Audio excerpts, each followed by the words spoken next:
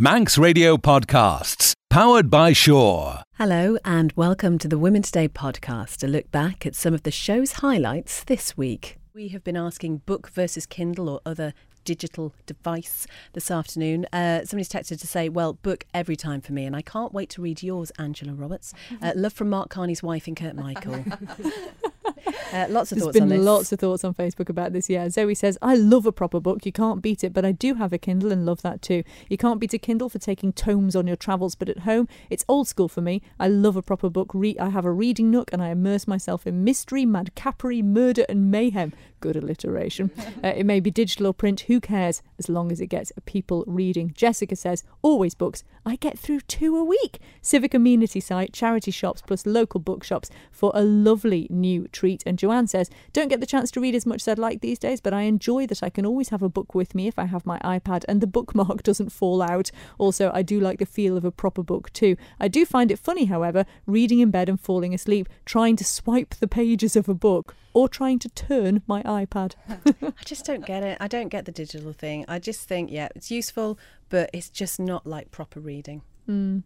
I think a lot of people are obviously going to disagree with you there. Yeah, probably. But interesting hearing how many books, was it Jessica said she got 2 through? a week. 2 a week. Reiki Bennett, how many have you read this year, do you reckon? I was trying to work it out, and I use Goodreads to keep track of how many I've read. I think it's just over 60 at the moment. Do you ever do anything else? No. I don't. I cut a lot of other things out. I don't watch a lot of TV. I don't go out as much as I probably should. I don't like exercise or anything. So there's plenty of time. You just need, I've had to cut down on some of my reading time because my husband wouldn't let me read at stoplights. When the traffic lights turn red, those things are red for a long time. You know, you can get half a page in red. No. He's told me I'm not allowed to do that anymore. I'm glad you didn't bring a book in with you this afternoon. That could have been quite interesting. I got Angela's book. You have to have at least, and I brought my Kindle as well, so I have my backup books just in case. Some final thoughts on that, Christy? Ruth says, love a real book, but Kindle comes on holiday with me to save paying the excess baggage. Jade agrees with that and says, but then also says, nothing can ever compare to a real book, especially the book smell when you bury your nose in the pages. And Emma from Litfest says, real books every time. Reading is a tactile experience, so much more than just the words on the page, which I agree, because if you keep hold of your books afterwards, put them on the shelves, and it's part of your identity, isn't it? You walk into a room, you've got the books out there, beautiful covers, and it's part of who you are. The Manx Litfest starts on Tuesday, September the 27th. It's going to bring together readers, authors, poets and illustrators from around the British Isles once again for a colourful celebration of the written word. That word. So it's obviously quite difficult to say. So we want to know this afternoon, when it comes to reading, are you fully digital or do you still prefer to leaf through the pages of a real book, Christy?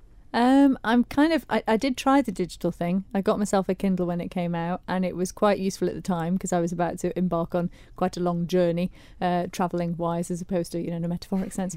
And I took it with me and it was very useful, but then I've just sort of put it away again because I just keep returning to real books. I love the feel of them. I love the smell of them. I love sort of leafing through them. I love the artwork. Yeah, I keep returning to real ones. I haven't got a Kindle at all. I understand how useful they can be in terms of having loads of books on them so you don't need to cart them all around with you, but I just can't get my head around having it on a screen and not in a proper book. Anyway, let us know what you think on this one, 166 177, or you can email studio@manxradio.com. We've had lots of comments on this on the Women's Day Facebook page. Also today we hear from a group of creatives on a mission to challenge, inspire and transform the lives of vulnerable people by using the arts. And these projects are about improving the confidence and self-esteem of the participants who work with, improving their communication, their social skills, reducing that risk of reoffending. And if you knew that the name you really wanted to give your baby was going to make people say, oh, that's unusual, probably in that tone of voice, would you still go with it? Let us know on that one, particularly if you have decided to give your child an unusual name. And there are some quite out there, shall we call them, names, aren't there, Christy? There are, yeah. I was looking some up this morning, doing research like a good little girl. And in the UK last year, there were people registered with the names Gaza, Gandalf and Arsenal. Oh, that's nice, isn't it? Not really. Well, Yeah, let us know what you think on that one as well. 166 177. You can email studio@manxradio.com. We would love to hear from you. So I did mention that the Manx Lit Fest starts next Tuesday, September the 27th. And for anyone who's passionate about reading, it is a must-do event. And there are so many things happening. We'll be hearing about some of them a little bit later. But just imagine what it'd be like to be a budding author, to go to a LitFest event where you were able to pitch your novel to a publishing company and then be offered a publishing contract. Well, it can, and it does happen, and it's happened to one of our studio guests today. Even though, Angela Roberts, you hadn't actually finished the book, had you? I hadn't, no. And if you were completely honest, how many chapters had you written? Okay, maybe about 1.5, perhaps, at the time. That's even less than you actually admitted to in the email. Oh, to right, us. okay. Okay. Did I say 3? Yeah, yes, you did. yeah. I think it probably amounted to about 3,500 words that I'd done. So yeah, I was a little bit cheeky. I wouldn't usually have actually pitched at that stage, but because I'd pitched to the guy before, and John from LitFest said, actually, I know he really liked what you did last time. I think you should just go and pitch. So I thought, okay, then I'll go and give it a go. And obviously, I'm really glad that I did that now. It must have been incredible when they said, actually, we want to give you a contract. It was unbelievable, an unbelievable moment. Obviously, it was a little while before that happened because I had to go away and finish it. And in the meantime, I was really hoping that he would actually remember me and remember that he did like it when I'd pitched it to him. But luckily, he did, yes. And the rest is history, as they say. It's absolutely brilliant. What does the pitching process actually involve? Do you just sort of hand over the written words that you've got and they read it? Or? Yeah, you do. It might just help if I kind of explain a bit what the process is of actually becoming published in the first place. So very briefly, you finish your novel, then ideally you get a literary agent that would take that on for you. The literary agent would then go and pitch that for you to a publisher who will then do everything that they need to do to get that book into the shops. But it sounds simple, but actually we had an agent that came over to talk to us at LitFest. I don't know if it was the year before last, I think. And she was explaining to us that a typical agency gets about 300 unsolicited manuscripts a week. So that's like 1,200 a month. If you work that out over a year, it's about 14,500 manuscripts a year. And out of that total, they may take on between 1 and 3 new writers. So you realise that you're really, really up against it. So the fact that LitFest, they give you this opportunity to actually go and pitch your work to an agent or a publisher or both sometimes, it's just absolutely brilliant because they'll sit down with you, you send your work off in advance, and then they will sit down. You only get about 10 minutes with them, but they'll go through and they'll tell you what they do like about it, but actually more importantly, they tell you what they don't like about it, what's wrong with it, and then that gives you the opportunity then to go away and fix it before you can send it out to agents that will have a look at it. So it's priceless, really. Incredible opportunity. So when did you start writing, Angela? I started writing probably when my children were young, actually, and I just started off just writing short stories. And then I came across there was a short story competition in the local newspaper, which I thought I would enter. And that was the first time I'd actually put any of my work out there. It was a little bit scary, actually. And I actually won that competition, which was, a big surprise to me, but it really gave me the confidence to carry on. And I thought, actually, maybe there is something, maybe I can do this. So, yeah, started off with short stories and then kind of just developed into novels. And how would you describe your style? I would describe it as, it's very laid back. There's quite a lot of comedy in my writing. I try to put quite a lot of humour in there. And the writers that I suppose aspire to are people like the late Sue Townsend. I just absolutely loved her work. Maybe Marion Keyes. Who else? People like John O'Farrell, Nick Hornby, those kind of writers. So if I could be half as good as them, then I would be happy. Oh, brilliant. Well, we are going to be finding out more about your novel, which is going to be launched at the Manx Lit Fest a little bit later. Yes. I just want to reveal also, though, to the listeners that you have a bit of a thing for the Governor of the Bank of England when he's on the news. I can't believe I actually said that in my questionnaire. Why did I actually admit that in public? Not sure. That's just really crazy, isn't it? Do you just count down the days to interest rate decision day in your calendar? Yeah, he comes on the news at 10. You kind of would think he could tell you that we were dropping the pound and we're going to introduce bananas as currency, and you would just look at him and think, oh, okay, yeah, I believe that, because he's just such a nice guy. Am I the only one that thinks that? Anybody else? No. I have to admit, I've not seen him like that before. No. Going to be honest, you probably are the only one, but it's okay. It's okay. But we are also joined today by fellow author Reiki Bennett, who was born in Devon, learned to walk in Paris, toddled in Cornwall, went to school in Cumbria, and moved over here as a sulky teenager and never quite managed to leave. Yes, that's kind of sums it up. Yes. And it would also be quite fair to say, I think, Reiki, that you like books. I do. I might have mentioned that in at some point. Yes, I am quite fond of books. I ended up coming on for LitFest committee because I essentially went to the first festival and made such a nuisance of myself by hanging around and turning up to all the events, and bought so many books I could not actually carry them all home. My son was about 2 months old at the time, so I had him under one arm and all of my books under the other.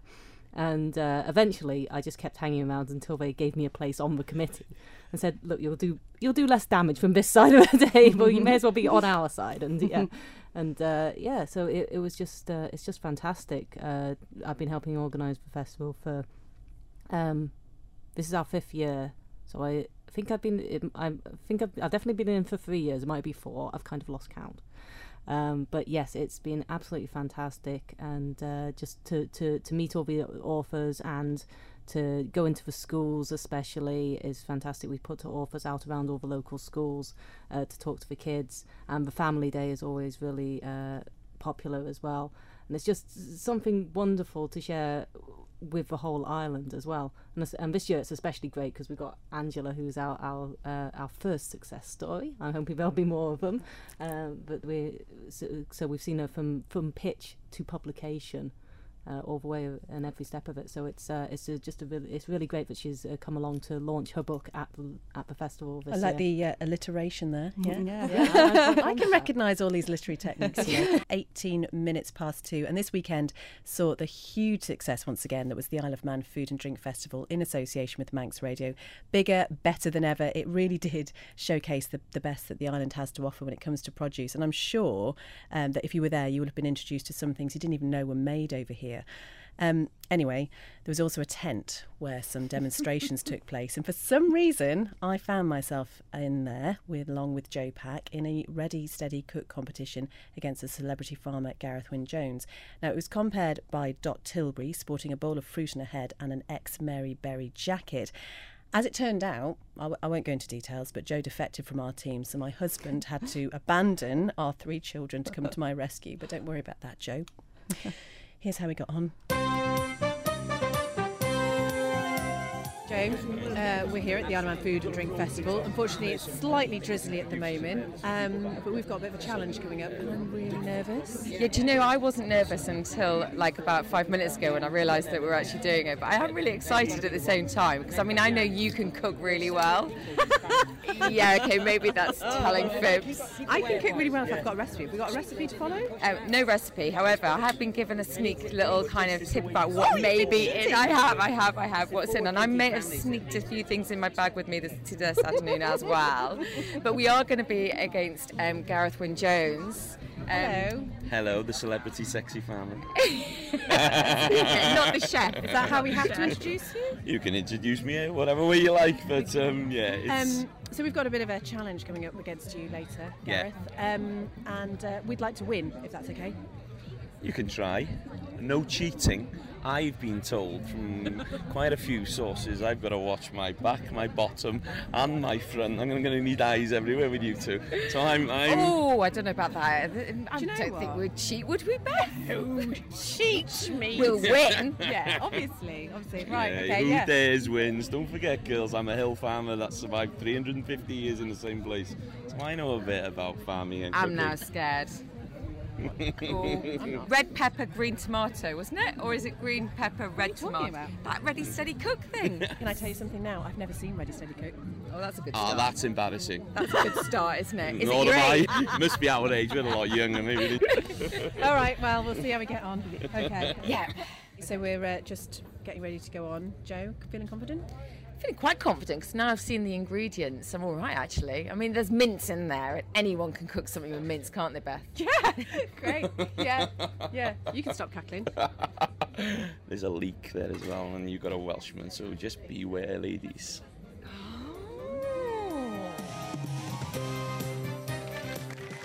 Okay, so it's all over. And we won. Sorry. We won. Yay, yeah, we won. Yeah. You didn't. Because I Except- swapped teams. Yeah, you swapped teams, so that doesn't really count, does it? Yeah, it does because I still won. No, I but won. You swapped teams. I That won. doesn't really count. I won. Hey, did you like the bit when I was throwing chilies though into the Do you like the pan? bit where I threw a piece of garlic? And it actually Right went at down you? my top. Yeah, Yeah, that's a it was good good. aim, Wasn't isn't it? it? Yeah. Yeah. Can I Tony, get how did we do? You did absolutely brilliantly. A bit of cheating going on, but it Joe's was fantastic. Yes, Beth, you didn't cheat at all. The children Hello. were wonderful. Yes. Those poor children The lost poor their children, apples. I know. Yeah, what was with the X Factor thing at the end, having to get the votes from apples because you had the children and, all of that? That's just wrong. Do you know what? You just high and fly on the back of his coattails, and it's fine. Yeah, it's fine.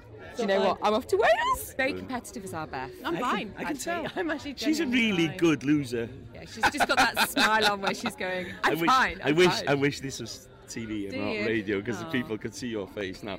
And She also what is, she cooked. Yeah. No, do you know what though? Ours actually tasted nice. The presentation, I'll grant you, left a little to be desired. Yeah. Didn't someone in the audience say it tasted different? Yeah. Wasn't it different? What was it That described could be a as, good Beth? thing. It was What did you cook? it was purple pie. Surprise. Purple pie. It was a surprise. Don't know about the purple pie. Have a nice trip back to Wales, Gareth. Bye. Yes. What on earth is a purple pie surprise, Beth? Well, I tell you what happened, right? We got some sweet potatoes. They were purple inside. Ah. Who knew? I thought it was going to be orange. So yeah, it looked. Somebody suggested maybe it looked a bit womb-like, but do you know what? I probably shouldn't say that, and but it tasted okay. It did taste okay. We are finding out about bibliotherapy this afternoon. It's a way of forming friendships, creating opportunities for people to get together and essentially have conversations about books. And our guests are Sandra Henderson, who runs the mobile library, and Janet Bridle, who is the project coordinator for the hub in Port Erin. Sandra, I just want to talk briefly, first of all, about the mobile library, a hugely important service for people around the island who are immobile, ill, or just can't get out for whatever reason. It's been going since the 1960s, hasn't Yes, it? it has. How did it all get started? It started from, it was based in Douglas originally. I think there was just a public library there. And then the mobile side was obviously they realised they needed to cover the rural areas as well. So they used to have boxes of books delivered to town halls and places like that. And they'd have people there running the library from a box basically. And then obviously it progressed into having a mobile on wheels that could go to all these areas. And then moving out into the rural areas out and where they couldn't get anywhere near to the towns. So And how many vehicles do you have now? we've got 3 vehicles at the moment. One huge is the 7.5 ton one, and that's the big one that you see going around. Then we've got we call it mini mobile, is in between size, and then we've got the new one which we're running the bibliotherapy from, which is the Lottery Trust have funded that one. And how do you make sure that you've got the books people are going to want to read? That comes to the knowledge base, about us actually knowing the customers, which is the best part of the job when you get to meet people, find out what they read and what they like, and then you choose the books accordingly. But we have such a vast stock behind us that we've inherited from the rural library when it was a static library. So we have 39,000 books that we can draw on as well. Wow, so something to choose from. And you say you're never without a book to read, so really a dream job? Absolutely, yes. Was this, I'm interested, yesterday we were talking about books versus tablet readers and whether or not, it stopped a lot of people from reading books. Have you noticed an impact since the likes of the Kindle and things have come out? Not really. What happened initially, I think, is it was another new gadget to try, and lots of people were buying them and trying them. And what we're finding now is people still like reading books. They physically like to hold a book, like to turn the pages, like the feel of it. So that we'll never lose those readers. But they do like the thing to use the ebook readers to take away on holiday, because with the luggage allowance and everything else now it's so much easier to take it that way. So you can still read your book whichever way you do it, and I think people that read books will always read them. And what about you? Do you prefer the good old-fashioned book, or are you okay with e-readers? No, I'm a book person. Yeah. I've had a text from Alison actually who says book versus Kindle. It took my husband a year to convince me to try Kindle. Now I rarely read a book. So some people do make that transition. Interestingly, Alex Brinney was saying yesterday that he never used to read at all. He got a Kindle and now he's started reading books. So It's a good way around to do it, yeah. So then bibliotherapy, Sandra, how does it work? How does it work? We take a collection of books that we've chosen. It can be a topic, or it can just be a general selection of lots of different things. We can take books on Isle of Man in the past, travelling, where have you been in your holidays. We instigate the discussion, so we take some books. We can either go out of the library, or we can hold one in the library itself, and then we invite groups of people to come. And we're aiming this at people that are lonely at home, or don't have many friends, need to socialise, want to try something different, and they come in and we start the discussions, and then they take over, really, because it just goes off at tangents. As you can imagine, it starts off from one thing. We did one yesterday. We started off with talking about Cunningham's camp, and then we talk about the internees in Hutchinson Square, and then we ended up finding out there was a famous pianist there, because one of the ladies remembered seeing him, and it was just absolutely fantastic. So how often are you holding these sessions? We're doing a couple a week if we can. It depends with our timetable as well. We're trying to fit them in, but we're going out. One of the homes is doing it regularly now. They've had such a good rapport from it. They brought a full minibus yesterday, whereas it was just a few, a couple of months ago. So it's really taking off. It's absolutely great. And in terms of how people can get involved then, I mean, you mentioned one of the homes there. Do they just contact you? They contact us. We work out when they want us to go there, and if it fits in with our schedule, we can get to them, and then we'll trial it and see how it goes, and hopefully we'll be able to do them regularly. That's the plan. And I'm wondering about people who might not be natural readers. Some people struggle with it. From what you're saying, it doesn't preclude people like that. No, it's not actually about the Exclude, even. I knew. Yeah. It's not the reading, that's the thing. We're not actually taking books to sit there and read out of a book when you get there. We're actually just discussing what's in the book, and it's mostly pictures with subheadings. So you're not actually it's not like a book club where you have to read a story and then comment on it the following week. We're just asking you to look at the books that are there at that moment. So you do not have to read. And some people don't even read anything, they just look at, and then they start talking because they actually like talking rather than reading. So you'll end up with people listening to conversation, and then they join in on it and say, oh yeah, I remember that, I did this, and did you do this? Because that's the thing, books can provoke such strong emotions in people. All sorts of things, yes, it's quite amazing. I'll be honest, Sandra, when I saw the word bibliotherapy, I got quite excited. I love self-help books, you see. I am a bit of a self-help book addict. Oh, we can provide those for you too. That's what I thought it was going to be about. Janet, I mean, clearly this is something which is a huge interest to the Hub, and that sense of bringing people together and dealing with the very real and serious issue of social isolation. Oh, yes, definitely. And anything that can bring people together is a bonus. And what I loved about the bibliotherapy is that business. It's not like a book club.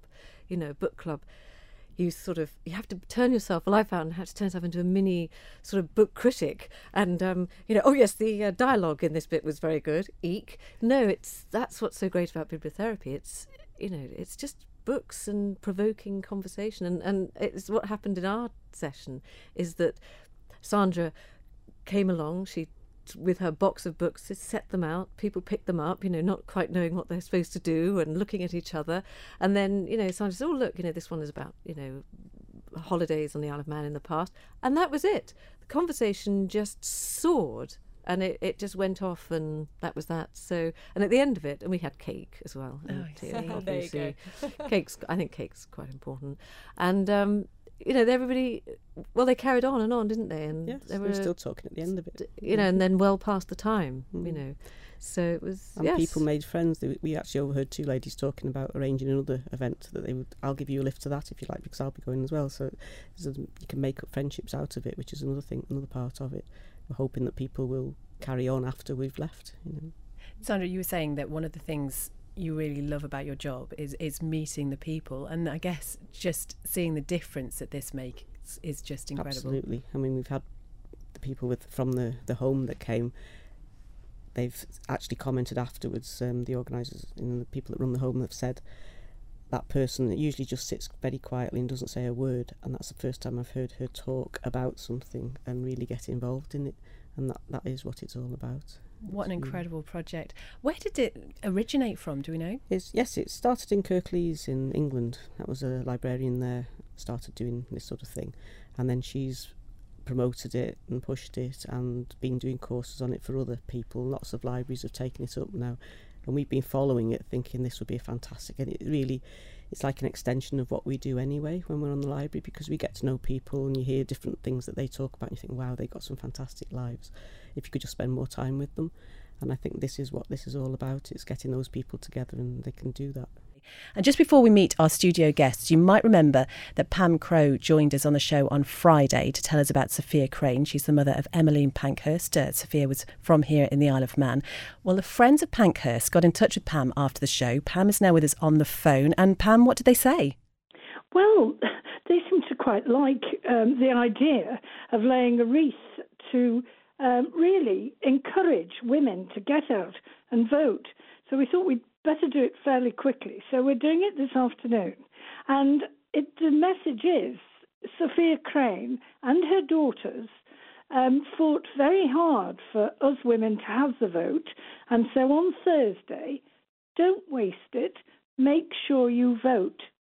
Make sure you vote. And that's the whole point of it, really. But it is nice to commemorate this lady, Sophia Jane Crane, who was born in Lonnon and the mother of such a famous, named as one of the 100 most important women in the world. I think that is something to be proud of. So we'll be quite proud when we're laying a little wreath.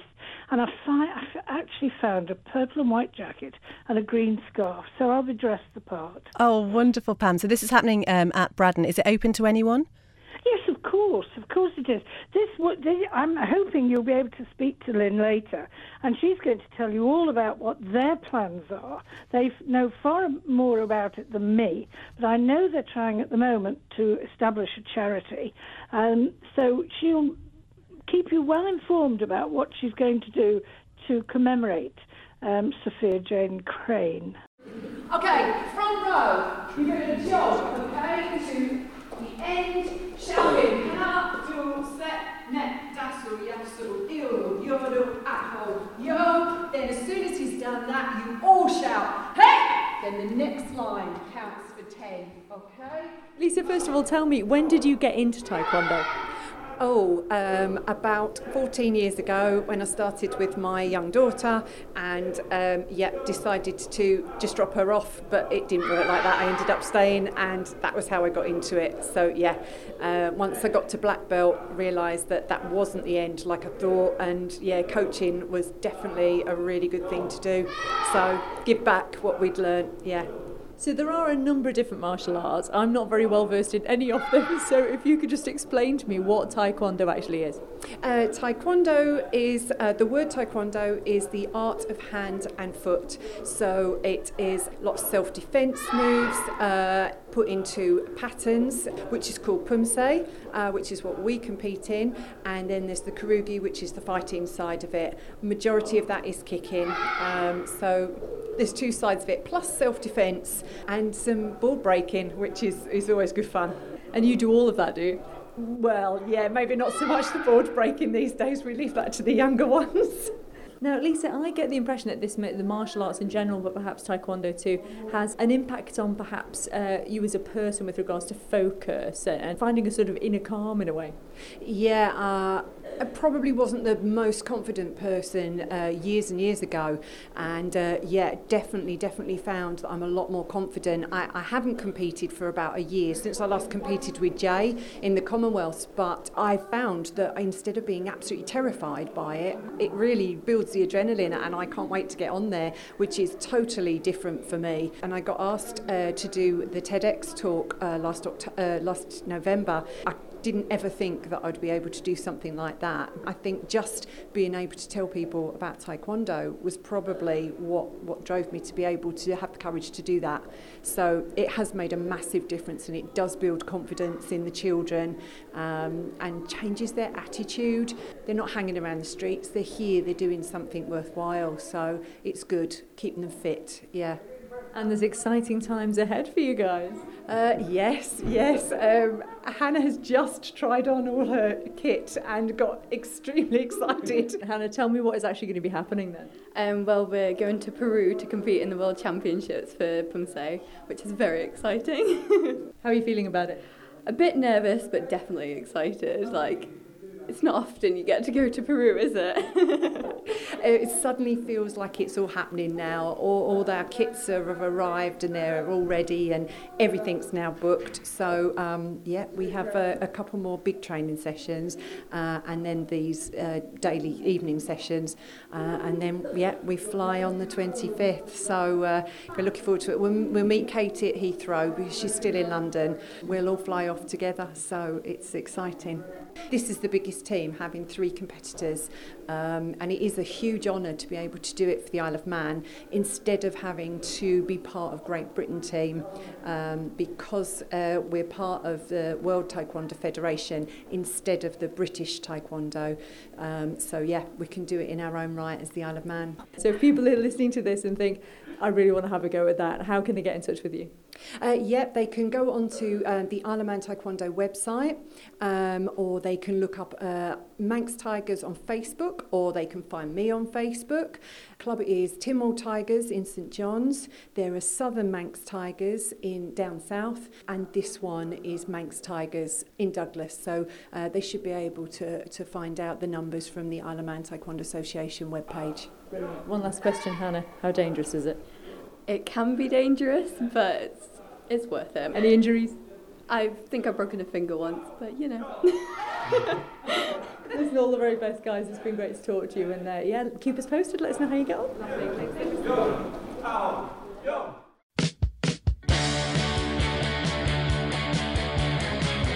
So this is the National Citizen Service, and they've commissioned a report that is being published today where we spoke to 1,000 15 to 17-year-olds, 1,000 parents of 15 to 17-year-olds, and we also spoke to business leaders. And we were kind of curious to look at the sort of work-life balance, if you like, amongst young people who are at that stage of life, sort of GCSEs and A-levels, where they're under increasing pressure to do well, to take exams. And what we found is that over 3/4 of 15 to 17-year-olds believe that studying hard for good exam results is obviously their biggest priority for the coming year, which is great. But they said alongside this, they were anxious to do well, and some of them so anxious that they're prepared to sacrifice friendships, family time, hobbies, and even sleep to achieve this. So it's almost as if they're going to put the rest of their life on hold in order to get good exam results. And this is something that is concerning, because obviously this could have an impact not just on their exam results, but on themselves in terms of their sort of mental health and well-being. And, it is very concerning hearing that. But at the same time, I remember, when I was going through this decades ago, and I remember feeling quite similar. Is this really a new thing? Is this not something that teenagers have been through for a few years now? I think it's always there, because obviously these are big public exams and they're the sort of gateway to the next stage in your life. But the parents we spoke to, 2/3 of them said that they really felt that their kids were under greater pressure to do well in their exams than they remember. And certainly for me as a clinician working in child and adolescent mental health services, we're seeing significantly greater numbers of children and young people coming in with school-related stress and anxiety to the degree that for some of them it can cause mental health problems. And I think, we have got an education system that's built around targets and testing. There's a huge amount of pressure, a huge kind of focus on passing exams and getting good grades. And none of this is a bad thing. But actually, when you sort of then look at businesses and we talk to business leaders, 67% of them said to us that they thought that younger employees coming into the workplace were lacking some of the necessary skills that they needed. And these are skills that in effect they might be sacrificing the development of because they are just so focused on learning and passing exams. Now, when you say skills, you don't mean sort of practical skills. Are we talking about things like communication and social skills here? Yeah, exactly. The sort of skills you need to apply knowledge. Time management, team working, relationships, communication skills, conflict resolution skills, the sorts of things you learn by having a life, basically. And I think when we see that young people are sort of saying, a number of them are saying, I'm going to put my life on hold because I have to get good grades.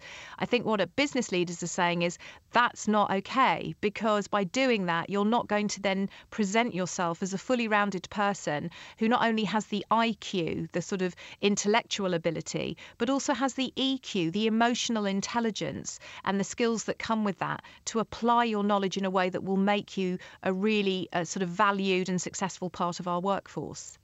I think what we have to help them understand is actually finding a balance. They will do better if they sleep, if they socialise, if they have time away from study, where memories can be laid down, where they can have other experiences to sort of apply their knowledge in different ways. That is success. Success isn't just about isolating yourself and sort of not sleeping enough and poring over your books to such a degree that all you're doing is teaching yourself to pass exams, but you're not actually preparing yourself for life. And we mentioned parents before and how they seem to be having difficulty understanding how to communicate with their children over this issue. What sort of advice would you give to parents? Well, I think every child is different. So it's about knowing your child and really understanding, what the issue is. Is it performance anxiety? Is it stress because they are burnt out, because they're not working hard enough? Or is it because they don't know how to plan how to work, so they leave it all to the last minute and then get completely overwhelmed and then they don't sleep? Are there sleep issues? And certainly we see with the engagement with the digital world and social media, whether it's young lads gaming until the early hours of the morning or young women having alerts on their phones all the time so they don't miss anything throughout the night. If something's happened in their social media channel, they need to know what's going on. So how to ensure that they sleep well, unbroken sleep, enough sleep. These are really important issues to focus on. And I've written a guide, a sort of tips guide, if you like, for parents, just to help them think about this and how they can kick off these conversations. And that can be found at the National Citizen Service website, which is ncsyes.co.uk. We now know how the next House of Keys is going to look following the general election, which in the early hours of this morning revealed there would be 12 new faces. I think it's the biggest turnover in the House since the mid-1970s. There were some headlines along the way. In one particular constituency, Arbury, Castletown and Maloo. Tim Glover was there for Manx Radio. A lot of new candidates coming in. They're going to have to, with the times that we're in, pick up the gauntlet pretty quickly, I think. It's good to see, and I'm not just saying it because I'm on Women Today, but we've got 5 women now in the House of Keys, because there was quite a bit of publicity, wasn't there, across about how it was so male-dominated, and it really was the Isle of Man. Well, we shall see the next few days unfold with interest, I'm sure. But you did mention 5 women in the House of Keys. Long debates about women in the House of Keys and whether we should be actively encouraging more women to stand, or whether actually they just need to be there because they want to be there. They're not standing because they can't. They're just don't want to. We don't want to go down the road of quotas, etc. But it is a positive move, and the most women that the House of Keys has ever had in. It is, and I think you're going to be talking, I think, to one very shortly, but she stood already and got pretty close last time as well, and got a pretty positive reaction, I think, to her campaign last time. So that will have encouraged her, Claire Bettison, to go again, and others have come in, and certainly one of the more vocal members of the House of Keys and Tynwald last time, albeit an opposition voice, was, of course, Kate Beecroft. So topping the poll again, they can see that there is a woman there who is prepared to set the example and be an active voice within Tynwald. People might not, that have stood now as the women candidates, agreed with all that she said all the time, but maybe it has acted as a spur for them to think, well, hang on, I'm going to throw my hat in the ring here. Just very finally, Tim, Liberal Vannin really did very well. 3 candidates after one of them declared yesterday that he was no longer a member of the party, but 3 candidates for Didn't Lib that Van. happen last time with Zach Hall? Yes, well, I think that was after he got in. It was after he got in. But 3 stood, 3 got in. Yes. Yeah, that's, again, Kate Beecroft has to take some credit, I think, there. Tim Glover, thank you very much. You mentioned Claire Bettison, and we are joined on the line now by a rather weary Claire Bettison, I imagine. Claire, how are you feeling? Yeah, it's sinking in slowly but surely. Certainly very tired. Yes, you sound a little bit tired. But now, as Tim was saying, the work starts. You go to Keys on Tuesday, you're going to be sworn in, start the induction of finding out exactly what is involved in this new role. Where do you start in terms of fulfilling all those pledges that you made in your manifesto? I think that absolutely key. I mean, I've actually already started sitting down and putting together the casework and the things that I've drawn from people when I've been out on the doorsteps during the campaign. So I've already started getting myself in order for going actually into the Keys, as you say, on Tuesday when we'll be sworn in. But certainly for me is getting hold of the other people who've been elected and really looking at how we work together for the future of the Isle of Man and our own constituencies. But we really need to be working together. The time has come. People wanted change. They felt that wasn't happening. They felt everyone had their own agendas, and there's just no space for ego and personal agenda in Tynwald. And I think we have to move forward and accept that what the people are saying is what we've been saying during the campaigns. So that for me is key, is just forming those links with people and seeing how we best move forward to work together. Claire, it's interesting when you were interviewed after your success, and congratulations, by the way. When you were interviewed, you were talking about, obviously, as we were just saying, there are now 5 women.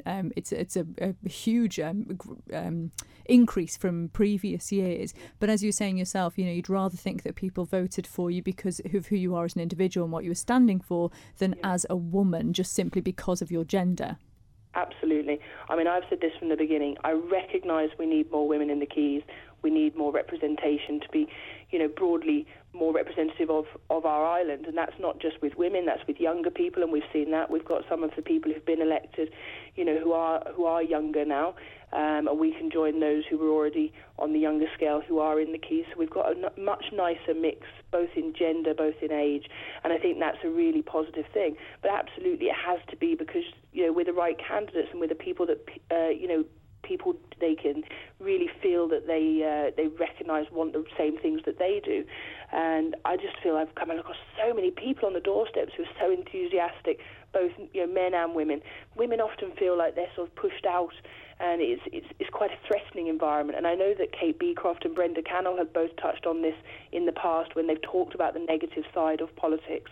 And I think as a woman that can be quite threatening, some of the things you come across on social media, some of the criticisms you get from the paper and from some of the journalists on the Isle of Man. I think when you're looking at going into it, it's not like a normal job. I think we all know that. But you're constantly being sort of scrutinised, not just by your actions, but by everything you do. And I think that is something that puts people off. I suppose at the end of the day as well, though, we do also have to celebrate who we are as a gender, whether male or female, don't we? Because there are also those differences that we have. We have different perspectives. We have a different approach when it comes to communication. And that can't be a bad thing, to have more of a balance, as you say. Yeah, absolutely. It changes the dynamic. I think men and women have different perspectives. They come at things from different angles, and anything that, increases our outlook and how we go about things has got to be a positive. And actually what I loved was that in Douglas East, people had a really true choice. They could have voted 1 woman, 2 women, or no women. So it was entirely the public's choice. They really had the opportunity to, stamp their cross, and they had a lot of candidates, but they had the diversity as well. And that only happened in a couple of areas across the island. I think that we do still have work to do. As I said yesterday, we had 13 out of 63 candidates were women, and I think we need to go further. And our aim has to be to get more women, more younger people on the ballot paper, so that people really feel they have a true choice. I've seen it time and again on Facebook in the last few days, people saying, in our area we only had 3 candidates, 4 candidates. People still didn't feel there was that choice.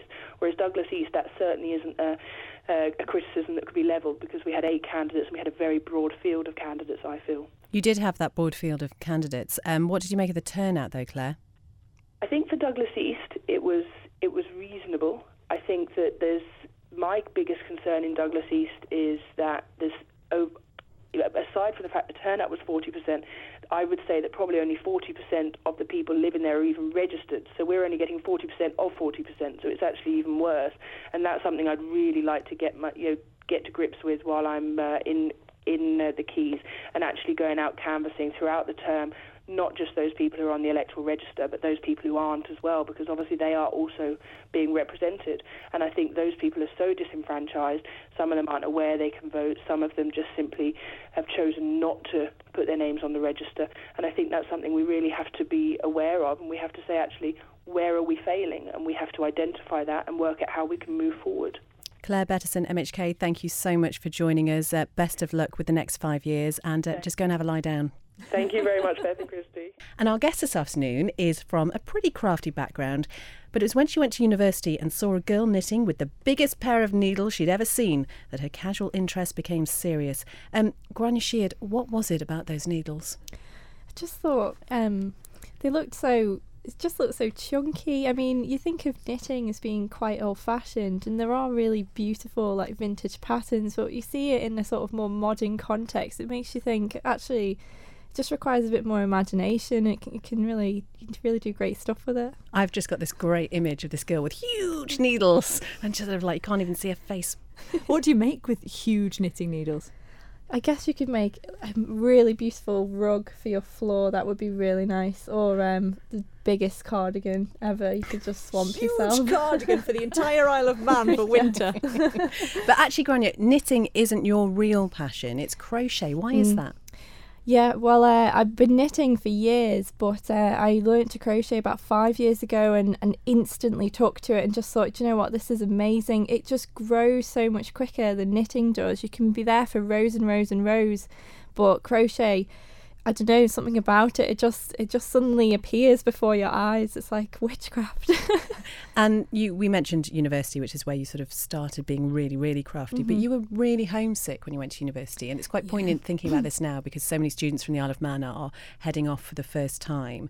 And while it can be an amazing experience, it's a really big change, isn't it? Yeah, I can't recommend going to university enough. It really does just help you have a different perspective, but I can't lie, I did really struggle in first and second year. I was really homesick. I'm the youngest out of all my siblings, and the Isle of Man's a really great place to grow up, and you sort of take a lot for granted, really, and you go over to a big scary city and it's a bit of a shock to the system, but I'm really glad I persevered, because I feel so much tougher now, and I love the Isle of Man even more for it. So. And what was it that got you through it, do you think? It was definitely joining the Knitting Society, doing knitting and crochet, because I was quite sort of anxious and wouldn't go out a lot in first and second year, just stay in, because I'd just be so nervous and low self-esteem. But if you sit at home and you got Netflix on and you're doing some crochet and knitting, it makes you feel really productive and like you've still achieved something in the day. So it did really help. There's a really good hashtag on Instagram. It's craft as therapy, and I think loads of people are starting to realise the sort of importance of that to mental health, really. Okay. We are also joined in the studio by Jenny Quirk and Neil King this afternoon, because South Pacific starts on October the 18th. It's in association with Manx Radio. But now Jenny Quirk and Neil King, take it away. I went and washed that man right out of my hair. I went and washed that man right out of my hair. I went and washed that man right out of my hair and sent him on his way. I went and washed that man right out of my hair. I went and washed that man right out of my hair. I went and washed that man right out of my hair and sent him on his way. Thank you so much for downloading the Women Today podcast. As ever, if there's a guest you'd like to hear on the show or something you think we should be talking about, then we'd love to hear from you. You can contact us via email. It's womentoday@manxradio.com, or you can go to the Women Today Facebook page, like and follow the page while you're there, or we're also on Twitter. It's @MRWomenToday. Until next time, goodbye. Don't sit in the slow lane. Join the fast lane right now with Shaw's all-new Superfast Plus broadband. Enjoy more bandwidth, amazing speeds and the best value on the island from just £23.95 per month. So don't be left behind. Get a piece of the high-speed action with Superfast Plus broadband from Shaw. For details, visit our stores in Douglas, Ramsey and Port Erin, or click shaw.com. Love being Shaw. Terms and conditions apply.